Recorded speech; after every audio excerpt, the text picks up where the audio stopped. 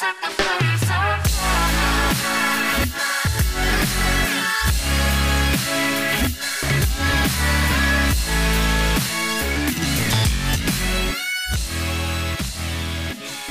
we are prepared for one very spoopy episode. Today, we're gonna do... This happened with both of my classes today, where I just started talking and they're like a caravan of trucks and motorcycles. Anyway. I guess I should introduce the show first. Welcome to Are You Serious? A Journey Through Bad Reddit Relationships. I am Morgan. I'm Esme, and this is episode 32. Yes. I'll cut and paste. This is episode 31, but I'll cut and paste that so that... Right. Absolutely. This is episode 31. Yes. Masquerading as episode... No, this is episode 32, masquerading as episode 31. Yes. We realized that we wanted to do a Halloween episode, so we're gonna record 2 this Hooray. week. And then... So, yeah, we don't have... I mean, I guess you could glean some relationship advice from these posts. For definite. Absolutely 100% yes. Yes. I haven't read any of them. If you're... And I have a chaser, too. Because I literally was reading this last story I'm going to read in my apartment yesterday at 2:30 in the afternoon. And I was still, like, looking over my shoulder because the door to the apartment is behind my desk. I don't want to be spooked, Morgan. Please don't spook me. It is also, again, just to clarify, still 2:30 in the afternoon, just the next day. So we'll be fine. I got my emotional support Eevee. Oh, well, that's smart. That I'm hugging. I have a pencil case. I also have a rum and ginger ale, which I don't know smart. if that's a real drink or if that's trashy or not, but I was like... We call that it's a mule. It's a rum mule, isn't it? Sure. It tastes pretty good. Oh no, it's a dark and stormy. A rum and ginger ale is a dark and stormy if you put great. some lime in it. So there you go. That is the appropriately named cocktail. Awesome. That makes me feel validated because... There you go. My boyfriend in college was like, he yelled at me one time. Not yelled, but, berated me one time for putting vodka in Diet Coke. That's a thing. Yeah, because he said you're not supposed to mix light liquor with dark mixer. And I'm like, that's not a thing. Shut up. Tell that to the entire bar industry. Yeah, I don't even know. I think he had issues, so he liked to neg me. And that's why we are not together anymore.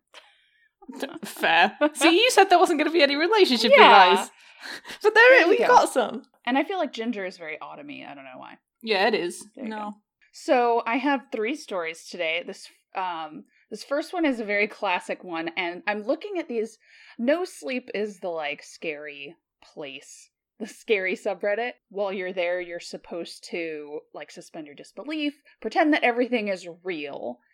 And I used to skim this forum or subreddit in college, and so all of the posts I found are from, like, 9 and 10 years ago, and I'm like, no, that wasn't 9 years ago. No. But this is, like, one of the posts that got No Sleep on the map. So it's the Stinson Beach post, if that rings a bell for you guys. But the actual title is, I found a videotape on the beach a few weeks ago.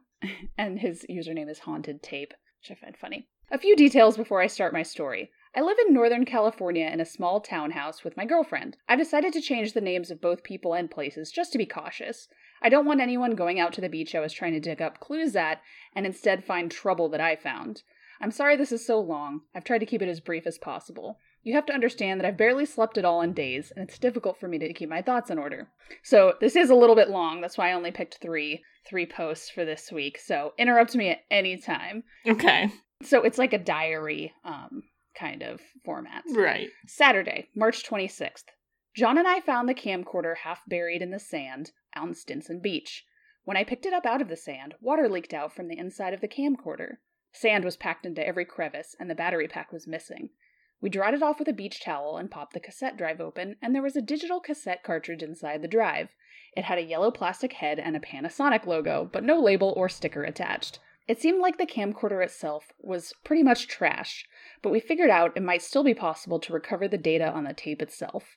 I had an older Sony digital camcorder at home that used the same type of tape. I took the tape and camcorder inside with me when John dropped me off at home later that day. I set it down on my computer desk and forgot about it for almost a week. Do we have younger listeners that we should... I was going to say, kids, a camcorder. You know, a VHS tape, you would pop one of those bad boys in there. Sometimes they were smaller. It sounds like this one's a little smaller. And you'd have to record, like, I on tape. honestly think we are beyond the point of kids knowing what a VHS tape looks like. Google it, children. This was 9 years ago, before so a all of you were born. Is like a handheld device just for recording film. Yes, you can't take pictures. I mean, you can, but the picture quality is really bad. You have to. It's only video. Right. You might see one in like a vintage movie from the 90s. Oh no. Thursday, March 31st, John came over again next Thursday and saw it on my desk. I told him I had forgotten about it and hadn't even tried to play back the tape yet. We popped it into my Sony camcorder and hooked it up to my PC's FireWire port. Oh, Jesus Christ. Opened up Roxio's video capture application and told it to scan the tape for footage. It's so dated. Only one scene appeared on the screen. I will describe it to you as best I can recall. : A few feet in front of the camera is a woman. Her back is to the camera and she is walking down a narrow dirt path, possibly even a deer trail. Tall, dry grass and small bushes line either side of the path. Based on the lighting, it is most likely sometime in the early morning or evening. The sky is cloudless and tinged with a soft orange color. Other than the shuffle of footsteps, the only thing that can be heard is seagulls crying and the soft sound of ocean waves breaking against the shore in the distance. She is wearing what used to be a one-piece swimsuit. The top half has been ripped or cut apart and now hangs down off her hips. She is naked from the waist up. Dozens of ugly red welts and cuts cross her back. It looks like she has been whipped or badly beaten with a stick. A length of thin rope, more like twine, has been used to bind her hands behind her back. The twine is wound so tightly against her wrists that you can see her hands have begun to turn a shade of blue from lack of circulation. The twine is cutting into her skin and small rivulets of blood have run down her hands and fingers, dripping onto the dirt trail behind her. During the course of the scene, she only takes a few dozen steps. The clip is only 30 seconds long. Right before the clip ends, a man's voice can be heard. "Are you filming? You better not be filming yet. I told you to wait until we get inside."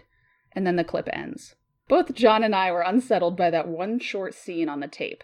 It seemed authentic. Someone's home video gone horribly wrong. I tried to copy the clip to my computer, but every time we played the file back, it was just a mess of scrambled green lines with no audio. John took the tape with him when he went home later that evening. He wanted to try to use his MacBook and parents' camcorder to see if he was able to recover the clip onto his computer. He said maybe it was just a problem with my FireWire cable. It was the last time I ever saw him. I feel like it's a little undercut by the technical aspect. A FireWire cable, Jesus Christ. Friday, April 1st. At this point, I can't think of any unusual happenings. A normal Friday workday, no different from dozens of other Fridays before it. I called John to ask about the tape, but he said he hadn't had time to look at the tape again, but he was going to stop by his parents' house after work and borrow their camcorder for the weekend. Sunday, April 3rd, John calls me. It was in the evening sometime after 7, I think. He sounds excited and tells me he was able to get the clip to save onto his MacBook. The video plays, but the sound is missing. I tell him to upload the video online, but he wants more time to try and get the audio working too. Wednesday, April 6th. Unable to get a hold of John for 2 days.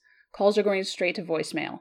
Finally, he calls me on Wednesday just as I'm getting ready to leave work and head home. I don't think I noticed it at the time, but looking back on events, his voice sounded odd. There was almost no inflection to his speech. It was flat and emotionless. I thought he was calling about the tape, but when I asked, he told me it wasn't important anymore. He said he had found something, and we need to go back to the beach. It takes almost 2 hours to drive out to Stinson from my house, and I told him there was no way I was able to get there on a weeknight after work. And even if I could, it would be nearly dark by the time we got there. For some reason, this seemed to make him angry. I promised I'd go on Saturday with him, but this wasn't good enough. He said he needed to go that night, that there was something very important. He kept saying he had something to show me. I asked what, but he said I had to see it for myself. Finally, he called me a stubborn asshole and hung up. No sleep. It's so hard to find posts that are just one, because like right after this post, it started just being series and series and series. So there would be like 15 parts to a series. Right.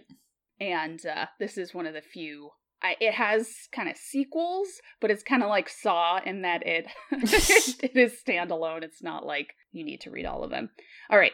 Thursday, April 7th. John won't answer my calls. His voicemail says his inbox is full and won't accept any new messages. Friday, April 8th. When I got up to take a shower in the morning, there's a small amount of wet sand spread out on the bottom of the tub. I think that maybe Sarah has now only gotten to rinsing her bathing suit out from the time we were at the beach 2 weeks ago, although I don't see her suit hanging up to dry anywhere in the bathroom. It's mildly puzzling, but I forget about it as soon as I leave for work. Only now do I realize that it was the start of the strange occurrences that are about to drive me to the frantic state I am in today. Later at work, my phone chimes, indicating that I have a voicemail. I haven't noticed the phone ringing, but this isn't entirely unusual, as I don't have the best reception inside the office. It's certainly not the first time this has happened. I dial into my voicemail, and it's a message from John. He sounds calm again, no hint of his previous anger. I'm going to go back to Stinson again tomorrow morning. Meet me there. There is something I want to show you. I finish my work that day and go home. I decide to tell Sarah about the tape and how it's making John act strange, but when I get home, she still hasn't gotten back from work. I make myself dinner and watch some TV, and there is still no sign of her. I call her work and they tell me she left when her shift ended at 4 p.m. I call her mom in LA to ask if she's heard any word from Sarah, but she hasn't, and seems as worried as I am. I fall asleep on the couch watching TV. Saturday, April 9th. Sarah was still gone when I woke up Saturday morning. There's no way I can go meet John with Sarah missing. I go online and try and find any reports of traffic accidents on Friday evening, but there is nothing. Finally, I decide to call the sheriff. They tell me I can file a missing person report, and there is no waiting period to do so. Thank you, realism. Thank you for that realistic, like, this bullshit, oh, you must wait 24 hours. No, you don't have to wait 24 hours to report somebody missing. Just an FYI, you can report them within 10 minutes. Yeah, if it's something that you think is wrong, like, she left work at 4. No one's heard from her. You could have called as early as, 6 o'clock. I give them all the details, and they promise to call me back as soon as they hear something. Sarah's mom calls me again in the evening and is very upset no one can find any trace of her daughter. Sunday, April 10th. I awake from the most vivid nightmare in the early hours of Sunday morning. In the dream, I am sleeping in my bed, spooned up against Sarah. I wake up and am freezing cold. The bed is totally soaked with nearly frozen water, and it reeks of salt and seaweed. Everything is wet, the mattress, pillows, and blankets, everything. My arms are wrapped around Sarah, and her body is just as cold as the water, possibly even colder. I prop myself up and turn on the lamp next to the bed. Sarah is asleep on her side with her back to me, and I see that her arms have been bound behind her with twine. The knot is so tight that it's turned her hands blue, and there is blood seeping from the cuts in her wrist. I am paralyzed by absolute terror, the kind you can only experience in a dream. Slowly, Sarah rolls from her side onto her back, and I can see her face. It's her, but she looks deformed. Her face is too broad, and her nose looks flattened and smashed, almost like she's pressed up against a piece of glass. Her eyes are bright and shiny, her mouth is locked into a terribly wide grin. There are far too many teeth inside her mouth. She tells me there is something she needs to show me. I wake up in an empty bed, bathed in sweat and tangled in bed covers. I swear I can still smell the ocean. Eventually, I leave the house to get food. On my return, I noticed wet, sandy footprints leading from the grassy lawn right up to my front door. There's a piece of wet twine wrapped tightly around the door handle. When I untie it, I notice my hands have been stained a dull red. Monday, April 11th. I couldn't sleep. I called into work and told them I was sick. I lay on the couch all day watching TV, and I have no appetite. At some point, I must have dozed off on the couch with the TV on. I wake up and the TV is blaring noise. A local news report is on, and the news reporter is yelling, almost screaming his news report. Very Night Vale. Yeah. It's a story about hundreds of dead bodies washing up on the beach last night, all of them with their hands bound behind their backs. He looks directly into the camera, almost like he's looking right at me, and says, "You need to get down to the beach. There's something I need to show you." The TV turns off. My apartment is freezing and I can smell salt water. Tuesday, April 12th. Another night of fitful sleeping, but at least no more dreams. I'm exhausted from stress and lack of sleep. It's difficult to keep my thoughts in order. I call work and I told them I was still sick. For some reason, I didn't want them to know about my missing girlfriend. In the evening, a deputy from the sheriff's department called me. He told me they found Sarah's car abandoned in the parking lot near Stinson Beach. I tried asking him more questions, but he seemed very elusive and wouldn't give me any straight answers. I hope they don't think I'm a suspect in her disappearance. He told me that I needed to meet them at Stinson first thing tomorrow so they could ask me some questions. Shouldn't they want to question me at the sheriff's office? Before he hung up, he told me that it was imperative that I be at Stinson tomorrow. He said there was something he needed to show me. I called Sarah's parents' house, and her dad answered the phone. I told them about the deputy finding her car. He said that wasn't important anymore and that everything was going to be okay. "Just make sure you meet with the deputy tomorrow morning, okay?" There's something you need to see. Tuesday, April 13th. Another nightmare. God, I hope it was a nightmare. I'm so tired from not sleeping it's hard to tell what's real and what isn't. In the dream I was laying in bed again. The clock said 3:28 a.m. I woke up to a soft tapping noise coming from the bedroom window. I tried to ignore and go back to sleep. I hear the tap 2 more times and then Sarah's voice. Walter, I know you're in there. Please let me in. There's something I want to show you. Walter? My bedroom window is on the 2nd floor. Dun dun dun. No. Wait, so has the narrator changed? It's quotation marks. Okay. So, she's tapping on the glasses saying, Walter, I know you're in there. No, I know, but like, wasn't the first person Johnny? John is his friend who disappeared. Okay, Johnny's his friend. Okay. I was under the impression that the narrator was his girlfriend. No. Yeah, That's just me not listening properly. See, kids? I should link you to these so that way you can read along since they're so long. That's called scaffolding. Anyway. I ran downstairs, my gaze locked onto the door, afraid of what I might see outside the window, even though the Venetian blinds were drawn closed. I fled into the small guest bedroom/computer office on the 1st floor and locked the door behind me. I didn't sleep the rest of the night. The house is filled with the smell of seawater again, stronger than before. Wednesday, April 14th. I am terrified and nearly mad with the need for sleep. I don't know what to do or who to ask for help. I know I can't stay locked in this room all day. I've decided to write this all down and post it online. Someplace where people can read it, but possibly won't take it seriously. I'm afraid I won't make it back home ever again, but I have to go down to Stinson to talk with the sheriff. He's already called twice asking me where I am, and if he shouldn't just send someone to pick me up and drive me down there. Hopefully everything will work out okay, but I'll be back home later this evening. And then he never posts again. Oh no. The top comment is, just go to Stinson tomorrow. I need to show you something. So, Man. yeah, for a while it was like, everybody would say, meet me at Stinson Beach. There's something I need to show you. Dun, dun, dun. No, I don't want to go to the beach. Oh, actually, he has a comment. Ready? Monday, April 18th. I feel a little silly for sounding so paranoid earlier. I found John and Sarah. Everything is going to be fine now. There wasn't any reason to be worried in the first place.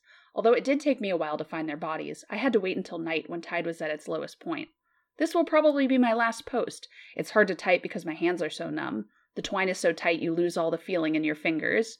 If you're ever in Marin County, California, come on down to Stinson Beach. There's something you need to see. Oh no! That was like a post-credit scene ending. Post-credit scene. I guess that's the beauty of the format, right? Mm-hmm. Is if you're posting a short story on Reddit, there are applications for that which mean that you can do interesting things with your story, right? Yeah.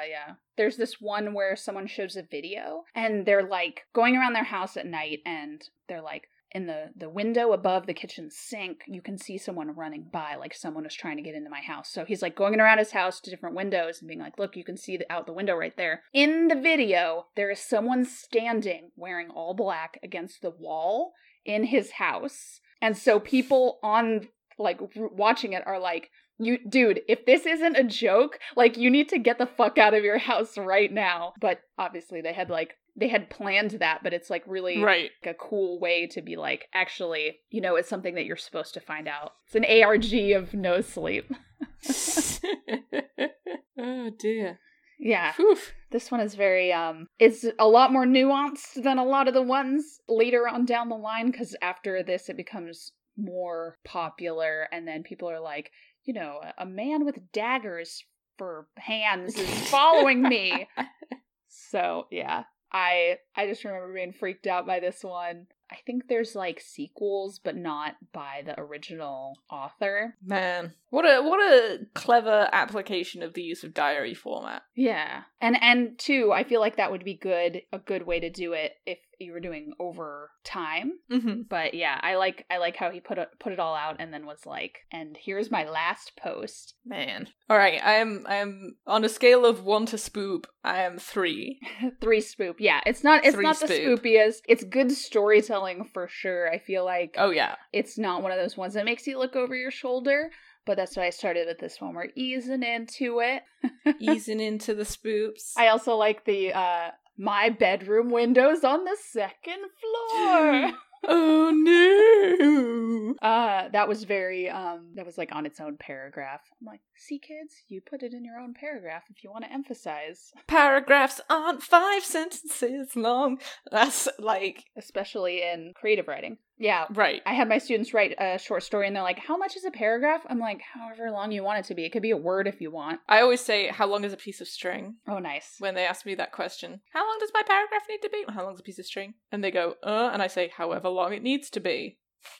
They're like, but I thought a paragraph was 5 seconds. No! Yeah, so that's a good one. You got to give them the little aphorisms to make sure they actually remember it. I also like, this is only 9 years ago. It's 2011.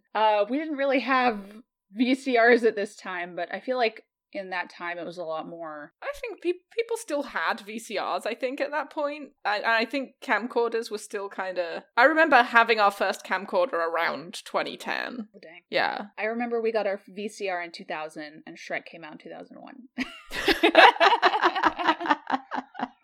I mean, that's the only thing you need to watch on your VCR, though. Right, so... pretty much. So you can watch Shrek Dance Party over and over again. Oh, fuck yes. Shrek Dance Party. I feel like this time was a lot more, like, it was a time in the middle where you had to figure out how to make your computer work for you, and it wasn't at a time where it's like, we have infinite scrolling and an app that does whatever you want and all this. Right. We were transitioning from physical media to digital media at that point. Yeah. It was not considered strange to buy a CD in 2011. Or a People DVD, were starting to go, oh, but you can download it. But there was this kind of about it where it was like, if you download it, though, what happens if you lose it? Yeah. And it's like, oh, no. Which is still my mindset for digital media. It's like, I don't want it digitally. I want to keep it. If I pay money for something, I want it in my hands, please. Yeah, same. I don't want it on the internet in the ether somewhere. So while that is still kind of, in 2011, it is less than it would be now when people are like, what's a VCR? Yeah, and I also went to an engineering school, so we had a lot of computer engineers that are like, I have a media server hooked up to my TV, and like, it has every movie that's ever existed, or whatever, before torrenting. It was during torrenting, but you know, you had to DIY it a little more. You wouldn't download a car. Absolutely would. Absolutely. You wouldn't download a pizza. Hell yes, I would. Okay, let me put this next one in the chat for you. Okay. So there's another genre of no sleep posts. They actually ported on over to their other subreddit that's called The Three Kings, or just Our Three Kings, the word three, which is, they call them recipes, but they're basically like rituals, like Bloody Mary and that kind of thing. Beetlejuice, whatever. Right. And so it's spoopy, and I really like the way this one is written too, because it's very realistic. So we'll see how spooped you get. The title is, Please Don't Actually Try This. Begs the question why you'd write it down. Yeah, for sure. All right. I've been posting bits and pieces of my life here, but I find them a little boring and self-serving. The last one about the juvie incidents was already like 70% made up to my shame, so today I'll post a recipe instead. This is not a creepypasta, at least not yet, and I'm writing it from a train in the New York City area. What I'm about to share with you today is one of the many relatively safe ways in which you can access, not quite enter, a place I call the shadow side, and its effectiveness depends on how seriously you take me. Your mileage may vary, refer to title. I won't tell you that you shouldn't be afraid of the shadow side. Chances are you've already seen it after all, and merely think it was just a recurring dream. I will tell you there is no need to be ignorantly afraid of it, though. There is a difference. Ignorance fuels fear, and fear can give that place a lot of juice to run on. You have to be big on preparation if you want to try this. It's like skydiving. If getting it right on your first try is not something you're good at, then this is not for you. If you do drugs or alcohol the night of the event, you're gonna have a bad time. If you're going through some serious issues in your life and are not feeling mentally or spiritually stable, or if you're doing this just to escape, you're going to have a bad time. And if you don't follow my instructions, particularly the multiple backups I'll give you, which, trust me, are there for a reason, you're going to have a really bad time. The name of this game is The Three Kings. Ingredients. A very large, empty, and quiet room, preferably without windows. If windows exist, you need to be able to cover them and ensure total darkness.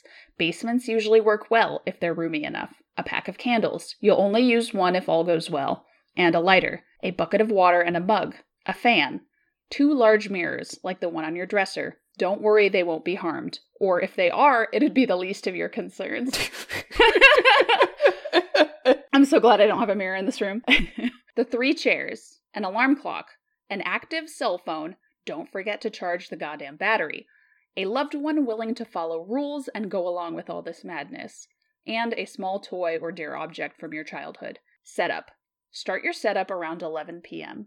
Place 1 chair in the center of the room facing north. This is important. Place the other 2 chairs exactly to the left and the right, facing your throne. The distance between your throne and that of your queen and fool should be about the length of your arm to each side, more or less. Place the 2 large mirrors on the queen and fool chairs to the left and right of you, facing you and each other. Try your best to have them stand at 90 degrees, or else you may get more or less than 3 kings. If you sit on your throne facing straight ahead, north, you should be able to perceive your own reflection in each of the 2 mirrors without actually having to turn your head or your eyes to do so. If you see your own reflection in the corner of your eye, just barely there, then you've done it right. Place the bucket of water and the mug in front of you, just barely out of reach. Place the fan behind you. Turn it on. Don't set it to maximum power. Medium or low is usually enough. Leave it on. Turn off the lights, leave the door open, and go to your bedroom. Set the candles by the side of the bed next to the lighter, your alarm clock, and your cell phone. Leave it charging. Set your alarm clock for 3:30 a.m. Turn off the lights and sleep while holding your power object. Get some rest. So those are the ingredients that you need. Sounds legit. What could possibly go wrong? I like the specificity of like 3:30. It needs to be 3:30 a.m. because there's a lot of very specific things that they mention. There's no room for error here, which helps to impress upon you. Okay, if you do this wrong, this is gonna fucking suck. Yeah, which I like because it gives that realism to it. Right. Plus, it kind of like, as we'll see with the actual steps, it reminds me of like a heist. Like it needs to be exactly right. And heists are totally my jam, so I'm all about it. I love heists. Heists are great. Showtime. Wake up at 3:30 a.m. with your alarm clock. Turn it off, but don't turn on the light. You have exactly 3 minutes to light your candle, grab your cell phone, and make your way to the dark room to sit in your throne. You should be seated by 3:33 a.m. Don't forget your power object. Check for potential red flags. If your cell phone didn't charge for whatever reason, abort the mission. If the alarm didn't go off at exactly 3:30 a.m., abort the mission. If you find the dark room door closed, remember you left it open. Abort the mission. If the fan is turned off, you left it on, abort the mission. I like that. It adds creep. Side note, if you have to abort the mission due to any of the above, leave the house with your loved one. Go to a hotel or something. There's no need to run. You have time to grab a jacket and your keys and whatnot, but leave. After 6 a.m., the coast should be clear. If all is going as planned, you can proceed and take your throne. Do not look directly at either of the 2 mirrors beside you. Do not let the candle go out. The fan is behind you. You must protect the candle with your body, which is standing in between. There is reason for this, as you'll soon see. Look straight ahead at the darkness. Not at the candle, not at the mirrors, just straight ahead. Eagle-eyed readers will notice I didn't say during setup which chair was the queen and which chair was the fool. That's because it's your job to find out. And from their point of view, you are either their queen or their fool too. Hence, 3 kings. I won't spoil what happens next. Suffice it to say you won't be alone, and if you have questions, you'll get answers. Sometimes in the form of new questions, but hey, that's the story of humanity, huh? Just stay put and try not to move. Again, do not look directly at the mirrors nor the candle. Just straight ahead, trust me. Don't chicken out either. You need to wait until 4:34. By 4:34, it's all over. It's okay to tremble a little bit, just try not to. Not because it affects the ritual or anything, it's just a pussy thing to do while in polite company. Did I mention not to let the candle go out? That's what the fan is for. You're protecting the candle with your body, but if your body were to be suddenly moved, then the fan would turn the candle off. That's backup number 1. Your loved one is backup number 2. At 4:34, she has to come into the room and call your name. If that won't work, she has to call your cell phone. If that won't work, she has the glass of water in the bucket. She can't touch you, though. That's a newbie mistake. Backup number 3 is your item of power. The toy or locket or whatever object of strength you brought along for the ride. It'll show you the way if shit hits the fan. Multiple backups. Gotta be like a Boy Scout if you do these things. If you half-ass it all the way so it won't work. Worst you can do is take it seriously enough for it to work and not seriously enough to be prepared for the consequences. When in doubt, refer to my title. Wow. The top comment is, I did this and I died. They have Wi-Fi in the shadow side. I did this in a day. Is this from 8 years ago? Dang. I like the edit that he puts on where it's like, hey, I don't want to take up the entire subreddit with my dumb shit Three Kings thing. Please go to this new subreddit and we talk spooky stories. Yeah. And I went there and it's got some interesting stuff. It seems to be a lot of like hypnotizing. Like I could see how this would end up yielding results. If not just like staring into darkness with a candle in your hand For and an mirrors on the hour. side. Yeah, is gonna make things happen, you know? It's similar to the idea of the only thing I can think of is Stranger Things, right? Where you get in the salt bath and you play your white noise and cover your eyes in the dark room, and then it sends you to the upside down, right? It's a similar idea to that. I upvoted a post in here, so I must have read this 8 years ago. Dang. And I don't remember it at all. Because you can't, they get locked after like 4 months, 3 months, something like that. And you can't upvote or downvote. Although I see I did downvote someone. They have Wi-Fi in the shadow side. What kinds of speeds are you getting? Is it the same monopolistic internet companies we have on this side?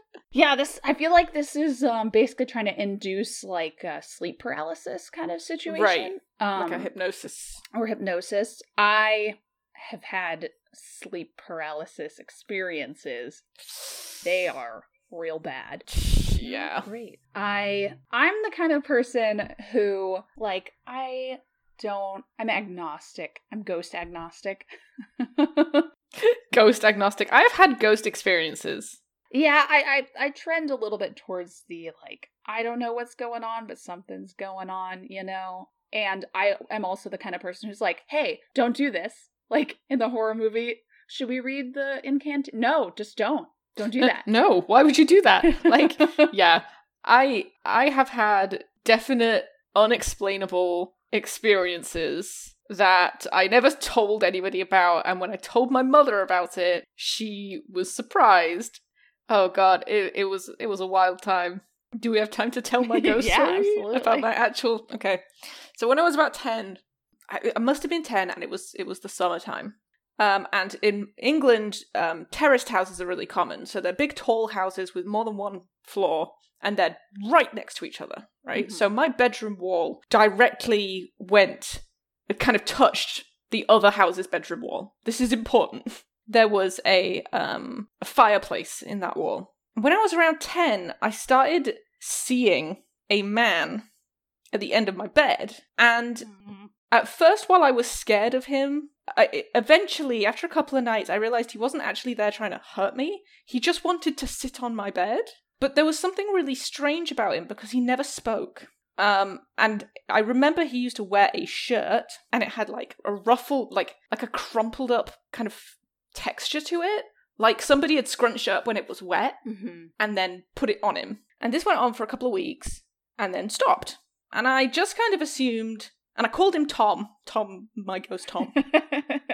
And I didn't tell anybody about it. Or if I did tell someone about it, they were like, oh, you must have been dreaming. So I just kind of forgot about it.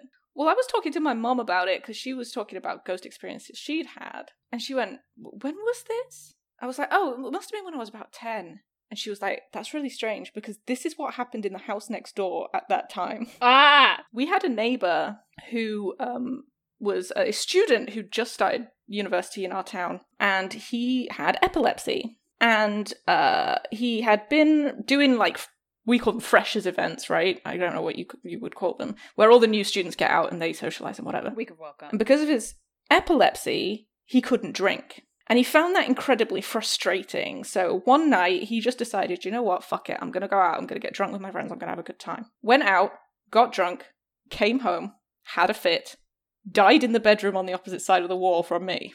Oh my gosh. When, like a couple of weeks later, which would have been about the time I started seeing Tom the Ghost, right? A couple of weeks later when I stopped seeing Tom is because my dad kicked the neighbor's door open to try and find this boy, and when they opened the door to his bedroom, he was wearing a crumpled up shirt, and he had bitten through his tongue. Oh my gosh.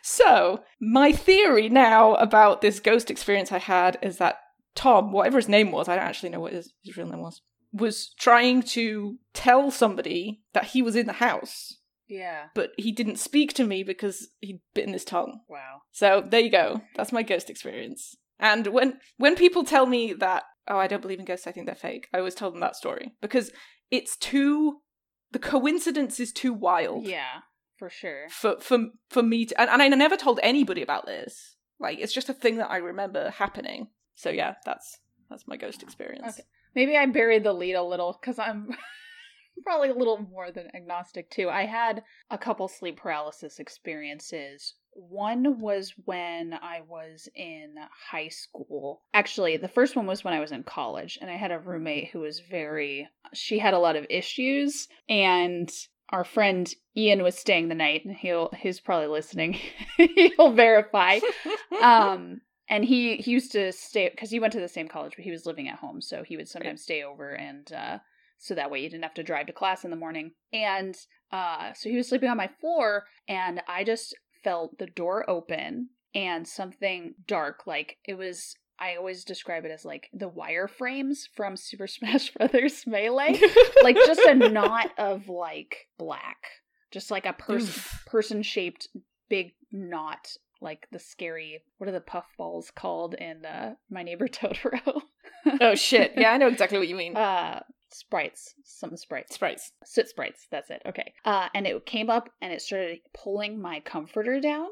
What the hell? And this was when my third roommate, who shared a room with that roommate that was having issues, wasn't there, which was very unusual. Normally, if the problem roommate was gone, the good roommate was also gone, but it was like one of the few times where that was happening. And so I like couldn't breathe, and so I ended up like, I was raised in a Christian household, so I probably said some like shit to Jesus, and I turned the light on and it was gone.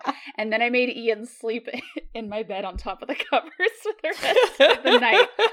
The second time it happened was when I was at my parents' house, and my sister was dating this really horrible guy who was just the worst, abusive asshole and way too old for her. And the same thing happened. I was like dreaming that my sister was in like the hall, because my bedroom is at the end of the hall and the bathroom is in the middle of the hall. So I dreamed that she was like taking a shower, and while she was taking a shower, like the same shadow creature walked into the hall, into my doorway, because I used to sleep with my door open because we had dogs that would come in and out, and just lunged at me and made this horrendous screaming sound that I swear I heard. So I freaking woke up, 19 years old, went and slept with my mom.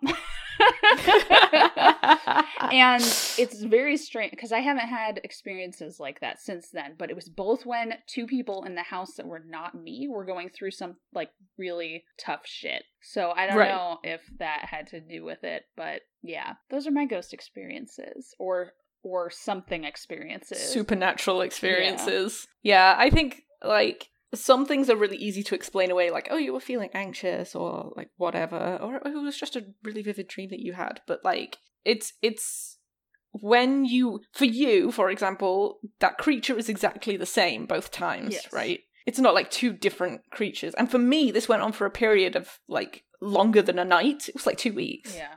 I feel like they were different, but they were like the same species. Of the same substance. Yeah.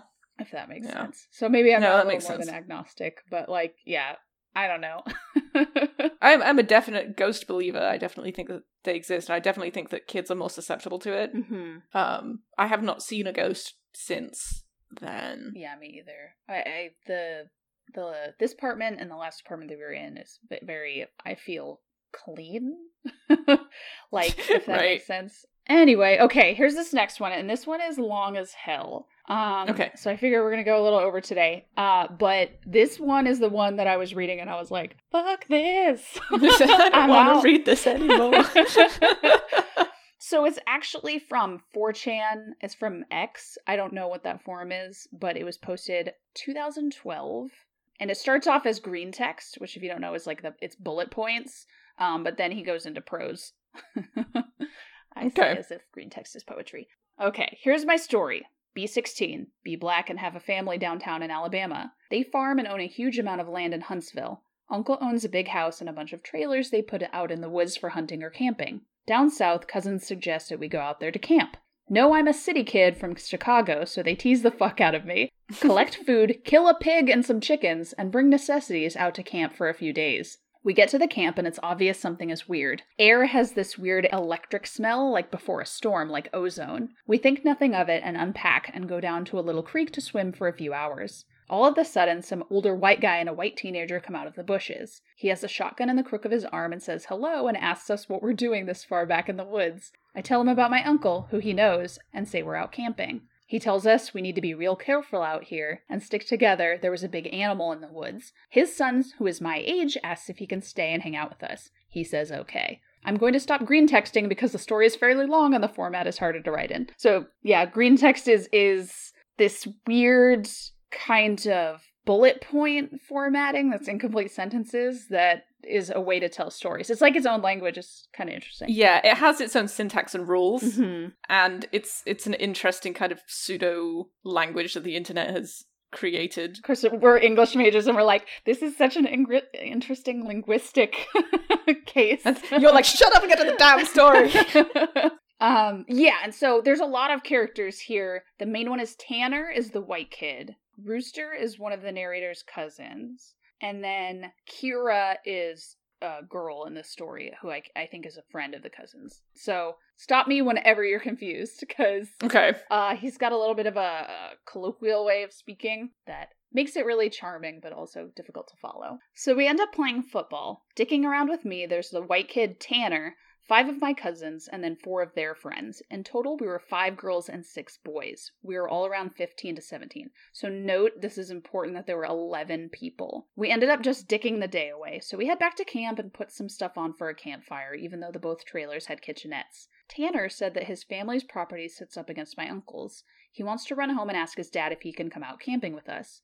My cousin Rooster says he's going to go with him since it's getting dark soon. One of the girls wants to tag along. It's about 7 o'clock and starting to get pretty dark. They take flashlights and take the trail towards Tanner's property. The rest of us chill. We make s'mores, drink, and kiss on the girls.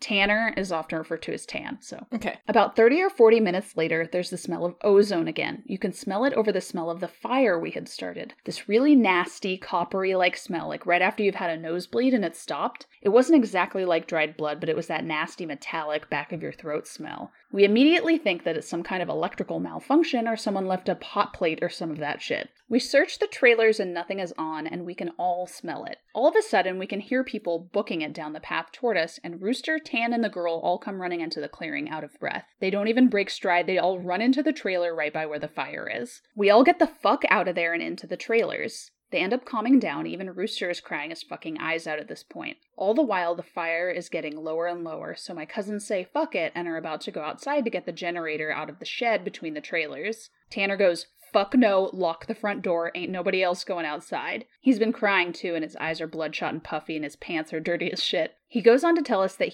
they went up to his house. His father said sure, he could go out camping, but make sure they were careful on the way back, and maybe they should take one of the hunting rifles, just in case. Evidently, Tanner had seen something in their yard a few days before. One of their pigs had come up, ripped in half and eaten. They assumed it was just some big cats or coyotes, even though they don't usually fuck with live animals. He had gone upstairs and packed his stuff, and told his dad they would be okay without the rifle because coyotes avoid people. So they started walking back towards where we were camping. So Rooster finally stops crying and shaking. The girl already had, but she was just staring out the window with a dumb look on her face. He says they had gotten halfway into the woods toward the camp when they started to hear shit in the forest. It was almost pitch black by this time, so they weren't sure at first what the fuck it was. The girl says she heard something in the bushes right off the trail, and they all beamed their flashlights over there, and there was something standing back in the woods in a little hollow. Rooster said they shouted at him and told him that he was scaring the fuck out of them and what a dick he was. That's when he realized that the guy was facing away from them. So they kept walking and they started smelling that nasty coppery ozone smell. They say they look off into the forest on the opposite side and it's a dude standing in the forest, backwards, slightly closer to the path. Now they start power walking and Tan keeps going, I should have taken the fucking rifle. Mistake number 1! As they're telling the story, the smell is super strong, even inside the cabin. They say that after they started walking faster, a kind of low gibbering had started coming from both sides of the wood. And as they start booking it back to the trailer, the girl said she had flashed her flashlight out into the woods to the side of them and seen something jerking itself through the woods. The gibbering just got louder and louder, and when they see the light from our campfire, something had come out of the woods about 40 yards behind them and into the track, and they just flat out ran as fast as they could into the trailer. So imagine being this kid living here Be like, nope, we're moving to the city, Dad. Nah. Take me to Chicago. Yeah, just... And that imagery is very good. Like, just, you see the campfire, and then something just smashes out of the woods. Ugh. Blech. So, we're out in the fucking woods, and we're assuming at this point that some rednecks or some shit is trying to fuck with us. Hello, Tucker and Dale versus Evil. It's a great movie. I'm getting, Amazing movie. Cabin in the Woods vibes, because that's my favorite movie. I still haven't seen that film. Oh, it's Too spooky for me. If you like Tucker and Dale, there's not actually any bad guys. Watch it. If you guys like horror, but you don't like to be scared, Dale and Tucker versus Evil. And you like Alan Tudyk. I love Alan Tudyk. He's a great guy. Famous voice of the chicken from Moana. Famous voice of pretty much fucking everything. He's also the king in Ralph Breaks the Internet. Mm-hmm. Wreck-It Ralph, the first one. Yeah, Wreck-It Ralph. The other one. The good one. I enjoyed part of the second one. Part of it, yeah. I mean, the princess scene is just amazing. Anyway, all of a sudden, my other cousin, Junior, starts going on about how he went to school with a native kid that was telling him about the goat man or some shit. We promptly tell him to shut the fuck up because we don't need any spooky talk right now. But he just keeps going on and on about how it's the fucking goat man and how we're in his woods and blah, blah, blah. Now, at the time, I'd never heard of this goat man or any of that. But then a couple of years ago, the year before I graduated from college, I had a Menom for a roommate, and I ended up asking him about it. And to sum it up, it's basically a fucking man with the head of a goat, and he can shapeshift, and he gets out into groups of people to terrorize them. It's supposed to be also kind of like the Wendigo, where it's bad mojo to even talk about it, and even worse if you see it. Keep in mind, I didn't know this back when I was 16. So my cousin is going, the goat man's going to get in and fucking get us. The girls are all terrified, and my cousins and I are fucking trying to figure out if this is just some hillbillies or if it's some animal. So all of a sudden, the smell just goes away. Like, to this day, I haven't even experienced anything like it. Usually a smell fades away or lessens, and it literally was just there 1 second and not the second. He says literally there 1 second and then not the second. So after an hour, making it around 9 or 10, we've stopped shitting bricks enough to go back outside and stoke the fire again.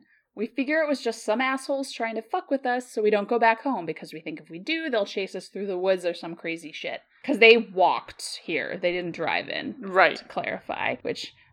bad move. I'm not going... I want to go camping, but I'm not going camping for a while after this shit. Nothing else weird happens that night, and we stay another night, and for the main part of the night, nothing happens. At about 1 a.m, we're outside getting drunk and telling ghost stories. As someone is finishing some too spooky story, I don't remember what about, the smell comes back. It's so fucking strong that one of the girls literally starts vomiting. Okay. Hey, pro tip. Hey, you guys! Don't start telling ghost stories when you... God damn. That really shows how much they forgot about it, because not only did they stay a second night, but then they start telling spooky stories, and I'm like, right. No, you don't, even if it's some hillbillies fucking with you, hey, you people of color in the South, maybe go. Yeah, anything can happen to you. I stand up and you can actually feel how clammy the air is. I say we should go inside, and this isn't right, we should have just fucking left. We all go back inside, and we're standing around. My cousin keeps going on about how it's the goat man, and my cousin Rooster tries to shut him the fuck up, and all the while I'm just feeling that something is wrong and I can't figure out what the fuck it is. We ended up sitting there for a while, the smell is just as strong, and we're all terrified and huddled in this camper. We end up cooking brats for everyone because nobody wants to go outside. It's one of those packs with 4 brats, so we have a total of 3 packs. I grill them up on the stove and give everybody a hot dog. I get mine. After a while, one of my cousins gets up and goes over to the pot to get another. He starts grumbling about how I get 2 brats and everybody else only got 1, and I look at him like he's fucking stupid. I tell him that everybody only got 1 because there were only 12 brats. If he wants more, he should open up a new pack and cook some more. That's when the girl that had been out with Rooster and Tan just starts screaming, "Oh Jesus, oh Lord, get it out." She's crying and shivering, and then it dawns on the cousin standing up what the fuck is wrong. Me and him both glance around the room, and then I feel my heart fucking sink. I run the fuck out of the cabin and the girl runs with us. The trailer door is banging against the side of the trailer as everybody books it out of the cabin. One of my cousin's friends asks us what the fuck was wrong. I start counting us. There's only 11 now. I shit you not, my cousin verified. There had been 12 people in the cabin, but being that everybody didn't really know each other well, nobody had noticed the whole fucking time there was an extra person. And then I realized earlier that I had kind of noticed something was off. You know how when you're just dicking around having a good time, you don't sweat the smallest shit, and you don't always keep track of certain stuff? I'm dead sure that someone else had been in the trailer with us, and they had been there at least a fucking day eating with us. What makes it worse, I could figure out which one because I don't think anyone actually interacted with the other person / goat man. My apartment just creaked behind me and I'm like, ugh. The girl kept praying to Jesus and we're all sitting outside. Eventually we get big ass sticks and go back into the cabin, but there's nobody in there. We count again. There's 11 people. We go back into the trailer and lock the door. We explain what the fuck happened, and the girl says that she realized too that when he was about to say something, the person sitting next to her had grabbed her leg hard and leaned over to her and said something that she couldn't understand. So we're pretty much scared as fuck as we huddle together and I fall asleep. When I wake up, the sun is just coming up and half the people are asleep and the other half are packing our shit up. We all want to go back home, but like 4 people want to stay until the sun is all the way up. What? Until the sun is all the way up. No, fuck that. Get out. And some people think that we're just fucking around. Remember, they do have to walk, so. The sun will come up while you're walking. Time waits for no man. Let's go, let's go. And some people think that we're just fucking around and want to stay at the trailers. I just want to get the fuck out of the woods. So the girl's name is Kira, the one that the goat man touched. Anyway, I asked her if she really thinks it was something bad, and she says she just wants to go home and doesn't want to be out in the woods alone for another night. Good plan. Don't talk about it until you get home. Yep. So this was the same girl that went out with Rooster and Tan, Kira. Right. So we decide to split up. The 4 that want to go can go, but I have to stay because I have the keys to the cabin and it's my uncle's and I have to lock up. Foolish move. Foolish move. You never split up in a horror movie. Well, there's a lot of them, but yeah. Doesn't matter. Yeah, you need to watch Cabin in the Woods. Yeah. If you can handle blood. No. Okay. Well, I'm gonna watch it. I'm super pissed at this point because I feel like people aren't taking this shit seriously, and I definitely didn't want to be out in the woods for another night. I spend the rest of the day trying to convince the rest of the people, now 4 girls and 4 guys, to get the fuck out of Dodge.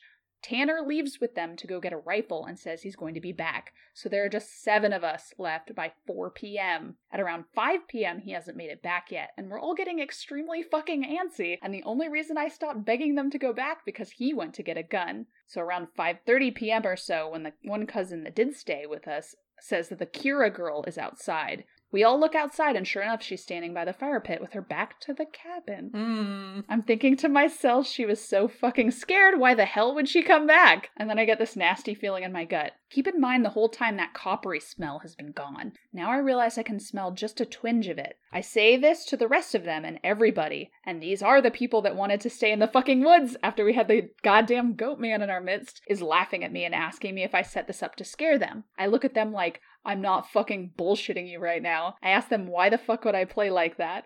So one of the girls goes outside to get Kira. She gets halfway to her and stops cold. Kira starts heaving. I don't know how the fuck to describe it. Sort of like if someone with their back was turned was laughing without actually making any sound. It was this fact that makes me realize there's not a fucking sound in the whole woods. It was dead silent. This was like late September, so it was still fairly hot at the time. There were some super chilly days too, and you could usually hear big-ass geese honking or some kind of birds or squirrels chit-chatting. So I step out the door and tell her to come back in the fucking trailer right goddamn now. Why? Why would you do that? Nope. She backs up to the trailer and we lock the fucking door. We pull down all the shades except one and put a guy there in a chair to watch her. She stands there for another 20 minutes or so. The guy turns to say that she's still there and there's a huge fucking bang on the door. We all jump the fuck up and scramble around the living room of the trailer. The banging is super fucking loud. So now my cousin is holding one of the girls and the other 2 are kind of giggling with nervous laughter, and me and the other 2 guys are shitting bricks. Then we hear Tan. He's screaming, "Let me the fuck in! Stop fucking playing!" Remember that quote. So we go over to the door and open it, and he stumbles in with a rifle. There's nobody else outside. Evidently, he had walked up to the campsite. Nothing weird happened in the forest, but he had seen a girl. Mind you, he said it was not Kira standing there. When he had gotten to the edge of the clearing, she turned towards him with a slack-jawed look and just stared him down, slowly tracking him as he walked around the outside of the clearing towards the camp. He said it wasn't until he was almost halfway to the trailer he realized she was getting closer to him. She had started off by the fire, but without even seeing her move, she had been turning, inching closer. He said that he just ran the rest of the way to the cabin, thinking it would open. The fuck is that noise? In my apartment. And then when he got to the door, it was locked. He turned and it was about half the distance to the door. He looks around the room and then gets super pale. He pulls me to the side and whispers in my ear, you know there are only seven of us in here, right? And I get that feeling where your stomach drops into your nuts. It had been back inside the trailer while we were sorting out who was going where. And then when we all went outside to talk earlier in the day, it just slipped right back in. We looked out the window and there's nobody out there. So we recount everyone and then basically I go over and ask everyone how many people were here earlier. And everybody says 8. I say, well, how many are here now? And they all do the count and realize there are now only 7 people in the cabin. So Tan had brought back a couple of boxes of ammo and his rifle. And he told his dad there was some kind of animal in the forest because he didn't think his dad would believe him if he said it was Goatman. He says that his cousin is supposed to be coming down in a few hours and that in the morning we can all go back to his place and his cousin will drive us home. Now, I'm really fucking terrified, but I at least feel better that we can be American and shoot the fuck out of whatever it is if it comes back. But then my cousin gets into this huge argument with one of the girls because she thinks that I'm trying to be funny and prank them and that she's getting really scared and that I'm not funny. He keeps telling her I'm not that kind of person, and she says, well, how do we know the girl wasn't just Tanner in a wig?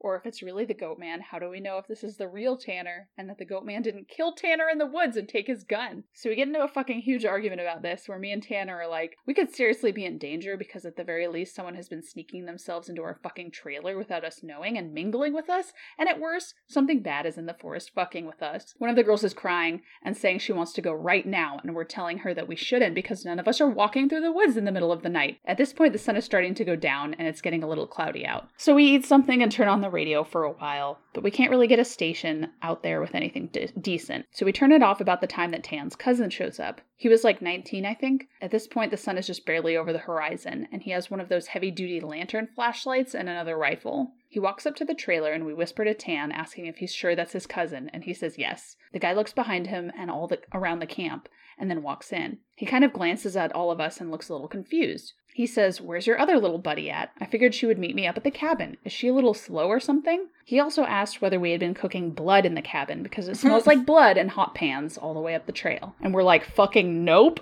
When we ask him what the fuck he's talking about with the girl he saw. He had come down the same trail Tan had been using and he had come up on one of you guys' buddies, standing in the middle of the trail looking at him slack-jawed. He had asked her a bunch of questions, but all she did was look at him. Then she smiled at him and he kept walking. She couldn't seem to keep up and kept lagging a little behind him. He said he asked her if she was hurt or something and if she needed any help. She had continued to stare at him. Eventually, he had been walking and turned around a bend in the trail, and when he turned around and went back to see if she was okay, the trail was empty. He assumed that she'd taken some shortcut through the woods into our trailer. We tell him the whole story of what's been going on. I half expect him to say we're full of shit, but he just listened and then sat down on the couches in the living room. Tanner's cousin gets back to the girl. He says when she had kept trying to lag behind him, it kind of weirded him the fuck out, so he tried to keep her in front of him. No matter how slow he walked, she was always lagging a little behind, and that he smelled this nasty smell and it got stronger as he got to camp. Eventually it got really strong. She had said something really low that he didn't catch, and when he turned around, she had been right the fuck up on him, and he stepped back from her. It was at that point he asked her if she was okay, and if she wasn't, he could carry her back the rest of the way, and she just kept staring. He said he reached out for her as if to grab her on the shoulder, but he must have misjudged the distance because she was off to the side where he had put his hand, like she had moved while he was looking dead at her. So at this point, we know this shit's real unless Tan's playing a joke, which we can tell he's not because he's almost pissing his pants. Why didn't you leave at like 6 a.m? Right? Oh my gosh. Like that, and I definitely get being in that group where you're like, we need to go, and they're like, no, it's fine. It's like, no, we need to go. No, I want to leave. Let's go now. Yeah. So they load up their rifles, we eat some more, and we just kind of sit around until about 11. To this fucking day, every time I think about this, I really pray to God that it's some kind of huge prank that my cousins played on me and just never revealed, so I would shit my pants for the rest of my life. At around 11 p.m., the stink of copper turns into an actual nasty, gross blood-like smell, like cooking blood and singed hair. Tan and his cousin Reese get the fuck up instantly and grab the rifles. There's like a half-knocking, half-clawing at the door, and I shit you not, there's this voice. It sounds like when you see those YouTube cats and dogs whose owners teach them to, quote-unquote, talk. It says in this halting, weirdly toned voice, let me the fuck in, stop fucking playing. Ugh. It made my nuts creep against my body, and one of the girls just starts crying and calling on Jesus. It was just so obviously not a person talking. It didn't have the right cadence, and that's some shit I never realized until that moment, but all people have a certain cadence when they talk, no matter what language. All people have a certain kind of rhythm to talking. This shit didn't have any kind of cadence or rhythm. One of those YouTube cats or whatever the fuck sounded like outside the door. So now I'm in full terror mode. We keep yelling outside, "Who is it? Stop fucking around, man." And it just keeps saying in or let me the fuck in for almost 15 minutes. And then there's a link to a YouTube video of a cat talking, which I will not click on, thank you. No, I'm good. It sounds like this almost, just not funny. Sorry for being on a tangent, but if you can't imagine how this shit sounded, then you can't imagine how fucked up the whole situation was. So then the smell goes away for a while, and for the next hour or so you can hear someone basically creeping around in the woods and shit. Every couple of minutes it'll come back to the door and say something. Finally, when the smell fades away, it's around 2 a.m. now. Reese says, "Man, fuck this," and opens the door and walks outside with his rifle. He fires a shot into the air and says something to the effect of, "In the name of Jesus Christ, go away." He fires 2 more times, and then from the woods, right up against the river from the trailer, it sounds like something is slowly gibbering and hooting. Then it starts screaming and almost sounds like a woman and a cat in a bag screaming together. Like, I seriously have never heard any shit like that, and you can hear the brush over that way start to shake. Reese fires over to the tree line and then starts backing into the house. We lock the door and we can hear this shit keening and screaming. Reese says something has come out of the bushes, super low to the ground and crawling towards the cabin, and so he shot at it. Pretty much, that was how the rest of the night went. It was literally screaming constantly for the next 2 hours, and we could hear shit moving around by the tree line, but it never came back up to the cabin until everyone had finally fallen asleep. Which, no, not sleeping, friend. Sorry. Tan had been sitting in a chair watching the door with his rifle. Nobody else heard or saw this, and he told me 2 days later after the whole thing was over. He said that he had been nodding off after the screaming and noises finally stopped, and he had been almost asleep when he saw someone come out of the bathroom and then lay down in the middle of the floor and go to sleep. He just assumed it was one of us and that he had nodded off. Then he said he kind of realized something was wrong, and while pretending to be sleeping, he counted us. There were 9 people in the cabin. He basically didn't want to try and shoot at the fucking thing in the cabin and have it kill us all then and there, or have Reese wake up and start shooting and then we all kill ourselves. So he just stayed awake all night pretending to be asleep. He said sometimes it would stand up and do this kind of weird jittery thing or heave like it was laughing, but then it would lay back down. The story closes pretty weak because, from my perspective, nothing happened. We woke up and noticed that Tan was a little jittery and that he was avoiding looking at us, but we ate some breakfast, packed up, and started walking to his house. He stayed last in the cabin and said he'd lock up and bring me my uncle's keys, and to just start walking and he'd catch up, which I really didn't want to fucking do. We got a little bit up the path, and when he came running up, basically we just jogged back to his house. His cousin took us home. There was a window in the bathroom.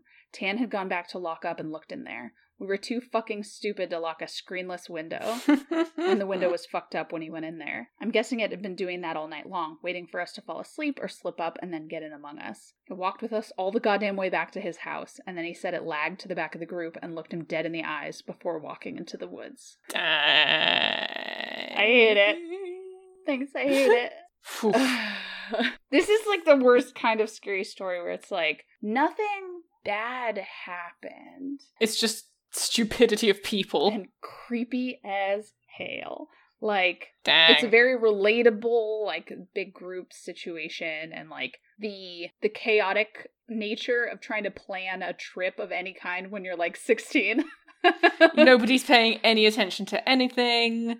Like, everybody's drinking too much, and you're all eating just literally sausages. It's all you're eating for like 3 days. Yeah. Yeah, like, at least you're gonna forget 2 or 3 essential objects. Also, my favorite comment on this post is, "Holy fucking Jesus, this scared the living dog shit out of me." Just a phrase. I don't have or eat dog shit, by the way. Yeah, and also there was a quote, the thing that made me feel better that's like, this thing just looked like it wanted to be your friend, to be honest. It never attacked you, even though you shot at it, and it just kind of wanted to, like, hang out with you. Like, yeah, I guess. Bullshit. Bullshit. I find it hard to believe that this person didn't ask their roommate when they were in college, like, is it evil? Does it do bad things? Or is it just kind of around?